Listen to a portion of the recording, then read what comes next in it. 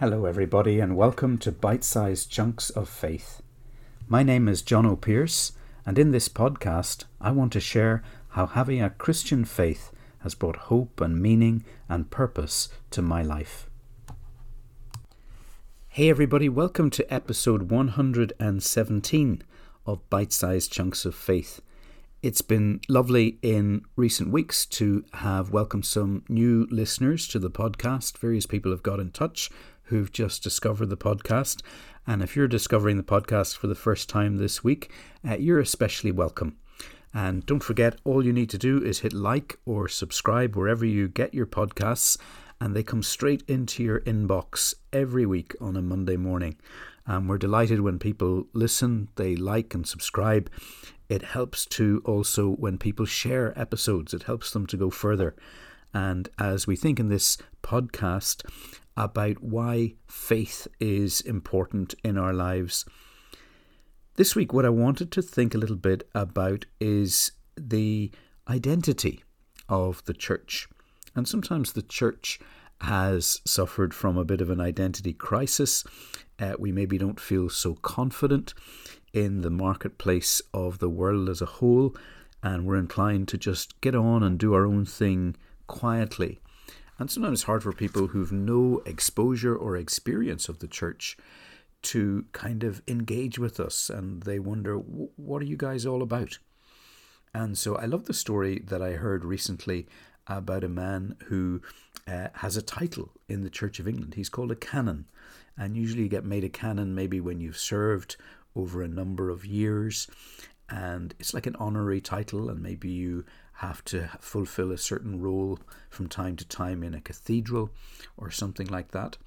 But this man is a canon in the Church of England, and he described an encounter that he had with somebody at an airport. And he said this. He said, "I find it really difficult to know what to say when people ask me, 'What do you do?' If I say I'm a canon in the Church of England, that doesn't mean anything to most people. So he says, I've started being a little bit creative as I explain to people what I do." And then he describes an experience he had of meeting a woman at Heathrow Airport, and they got chatting briefly about their travels. And just before they take off, again, she asked him, "So what do you do then?" And he said, "Well, I work for a global enterprise." And he said, "We have outlets in almost every country in the world. We run orphanages, homeless shelters, hospices, hospitals, and we work in reconciliation." He said, "We also do justice work, and basically we look after people from birth to death, and we deal also in the area of behavioural alteration." She said, "Wow," really loud so that everyone turned round. And she said, "What's it called then?" He said, "It's called the church. Have you heard of it?" So the church, for all its faults, does an amazing amount of good work. And it is a pity, very often, that people only seem to focus on the negatives. In our world today, there are incredible needs. And again, it's hard to think of any better organisation to help those needs than the church. Half the world, around 3 billion people, can't read or write. Half of the people of the world live on less than £1.50 a day. They can't get a glass of clean water. And around 1.1 million children die each year of malaria. 10 million little girls are in child prostitution because their fathers need the money to buy bread for the rest of the family. 14 million children are orphaned because of preventable diseases. And those are not just statistics, because behind every one of those figures are real people with real stories. And perhaps the only one organisation in the world large enough to make a difference in those situations is the church. The global church is a massive organisation, and it's broken up into many denominations, and it follows all kinds of models.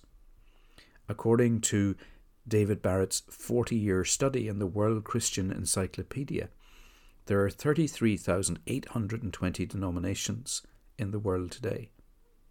And a more recent study has actually put that figure at 39,338.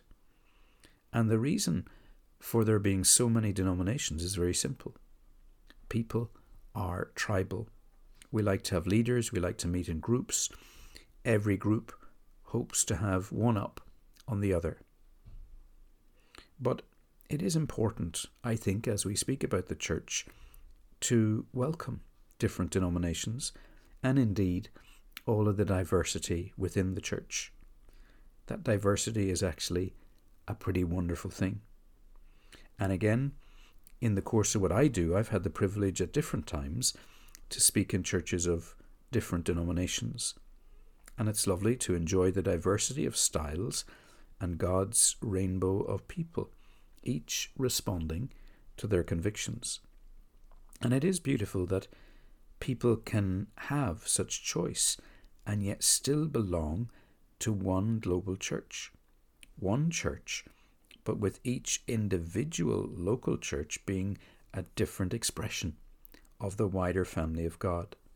So rather than always being critical, we need to celebrate our differences.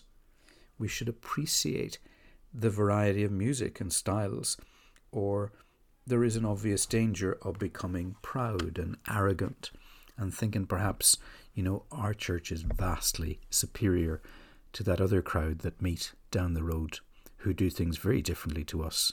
But of course, our way is far better.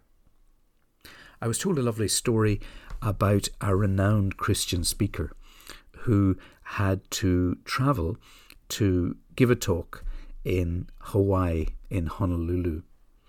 And in order to get to his destination, he was based in the United States, he had to fly across lots of different time zones before eventually arriving in Honolulu.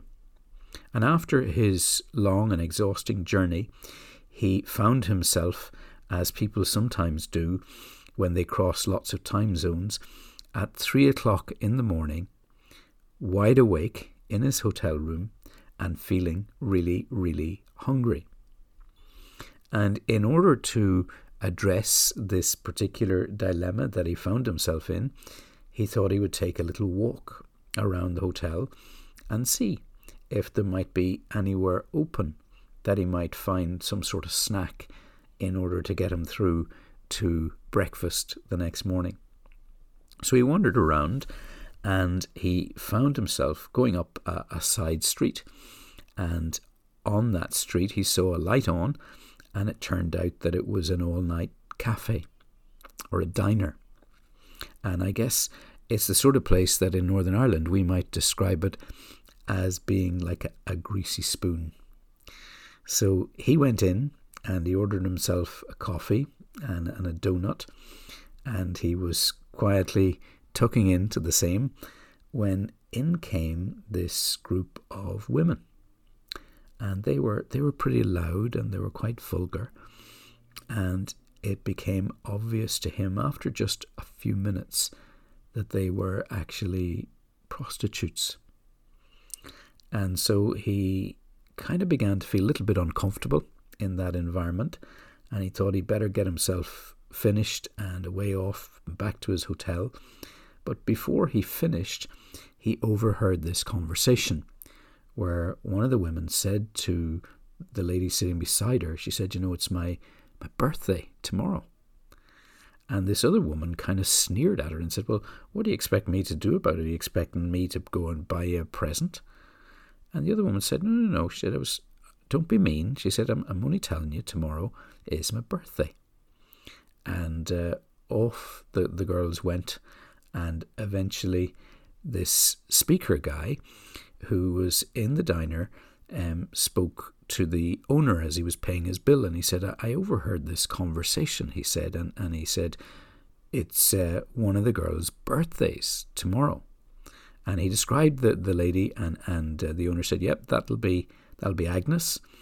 And he said, she's a really nice girl, but he said, the others are a bit mean to her sometimes. And the guy said, well, I think it's it's her birthday tomorrow. Maybe we should try and do something about it. So he said, I'm here because I've got to do some work in the city. But he said in between the speaking engagements that I have, he said, what if I were to buy some streamers?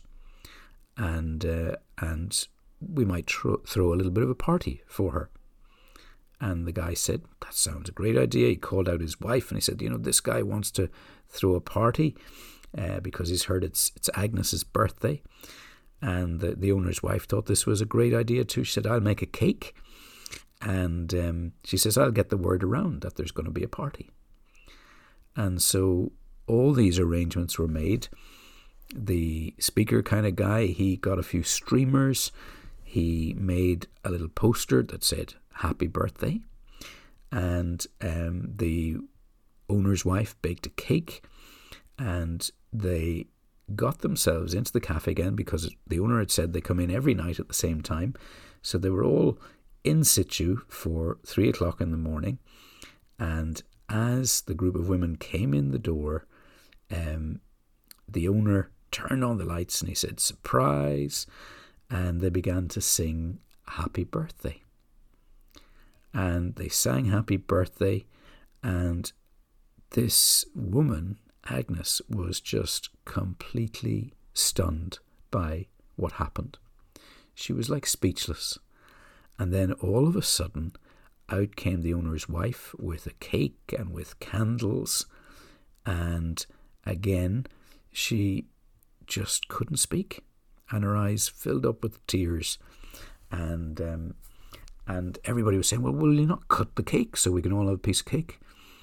And she said, well, do you mind if I just look at it for a minute first? She said, I've never had a birthday cake before.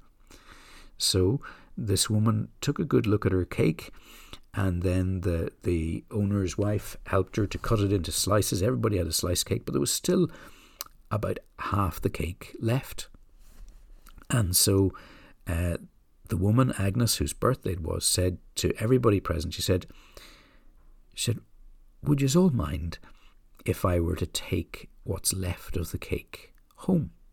And she said, I might be able to invite some other neighbours and friends to come around later and share this amazing cake with me. She said, I've never had a cake like this before. And she said, it's just beautiful. So she gathered up what was left of the cake and she headed for home, and she was carrying this cake like it was the most precious possession she had ever had. And off she went, and she told them she'd be back in a very short time and they would go back out to work then. And I suppose at that moment in the gathering, everybody felt it was a little bit of an anticlimax, really, because they'd had this lovely cake, great celebration, happy birthday, everybody was in good form, and suddenly the mood had seemed to change as the woman left, and she was carrying this cake with such reverence, and everybody was kind of at a little bit of a loss to know what to do. And this speaker guy said, he said, would everybody mind, he said, if I said a prayer? And the owner said, a prayer? He said, what would you be wanting to do that for? And he said, well, I just kind of feel it would be a good thing to do at this moment in time. And the owner then got quite annoyed and he said, prayer? He said, are you some sort of a preacher or a church guy or something like that? And your man said, well, I do a little bit of speaking in churches from time to time. And then this fella said, he said, so do you belong to a church then? And the speaker guy said, yeah. He said, I do. And he said, what sort of church is it that you belong to? And the speaker guy said, well, I belong to a church that loves to throw parties for prostitutes at 3 o'clock in the morning. And the owner of the cafe said, no. He said, there isn't such a thing as a church like that. Because he said, if there was, I would want to join. And I guess on many levels, that's the kind of perception most people have in our society of the church, that we are down on people who have had a difficult life, or maybe there's a sense in which church people feel morally superior to others. And this speaker was kind of engaging in this way through a conversation he'd overheard and wanting to do something very generous and graceful and lovely for somebody he didn't know. And maybe that's our challenge in society, is how society perceives us. And yet the reality is that lots and lots of churches are doing fantastic work in their local communities. They're maybe the only voluntary agency that's doing anything to help new mums, maybe through a toddlers group, or it might be doing youth work and helping children in organisations or Sunday school or activities that run in people's church halls. Maybe the church is the only organisations that's trying to gather older people together in groups or organisations.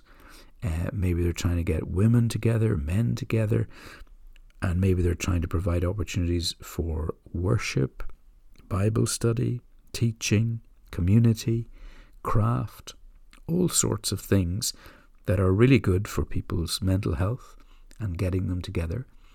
And maybe on lots of levels, those stories are not getting out there. And maybe people feel a little bit ashamed, or they feel inadequate because compared to the brand spanking new community centres and facilities that are in our community, maybe our church buildings seem a little bit sort of faded and tired, or maybe we feel our communities are increasingly filled with older people because younger people haven't engaged or want to be part of what we're doing. But as we think about the identity of the church, let's celebrate who we are, and let's celebrate the differences that church groups are making in our society in very ordinary ways, and indeed in very spectacular ways where things are being transformed. And again, I always feel really encouraged when I see churches doing really positive things in our community. And in the church I work in, again, I see different groups of volunteers from the church getting involved in local schools, helping with literacy.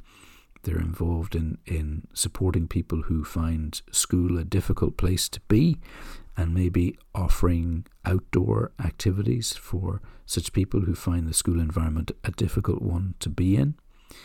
Or maybe we find people, again, visiting people in their homes on behalf of the church, or people who are praying or taking their neighbours to appointments, doing all sorts of amazing things in the name of Jesus, and trying to share his love in the things that they say, in the way that they use their resources, and in trying to offer messages of hope and life to those around us. Well, that's all for this week. Thank you for listening, and if you were kind enough to hit follow or subscribe, or even leave a review wherever you get your podcasts, that'd be greatly appreciated.